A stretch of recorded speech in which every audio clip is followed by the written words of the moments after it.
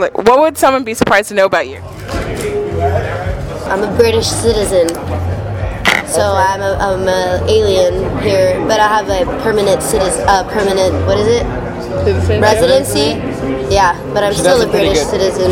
Pretty good British accent. Spot tea. So you were born in the Philippines, but raised in Italy?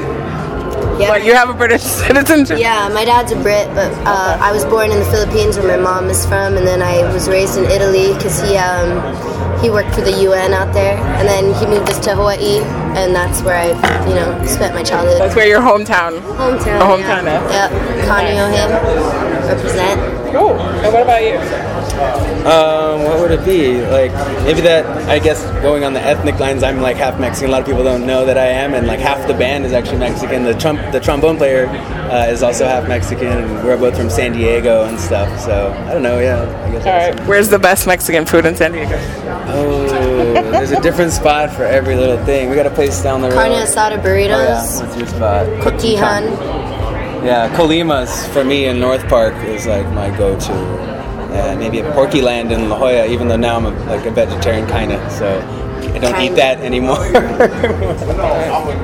But if you enjoy some al pastor, go to Porky Land. All right, yeah. I'll definitely try to check that out. So there's an album coming out, it's Wandering Soul. So what can we expect to hear on it? Oh man, the songs are really heady and spiritual, and it's been a culmination of the past couple of years of writing and collaborating with each other as a band, and also with other artists and other songwriters.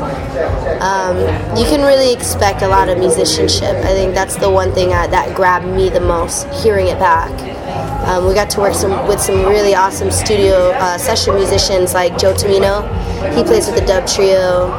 Matt Goodwin, he's with I think like John Brown's Body and Easy Star. The Movement. Yeah, he's playing with the Movement now. Working with Danny Calb, the producer, for majority of the songs. He was incredible.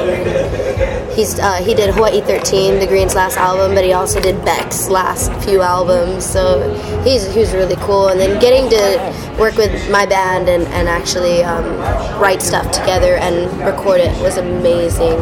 I think our bass player Andy really owned that album. He really shined in it, and we're just all really happy to see our hard work, have that put into a new record. So.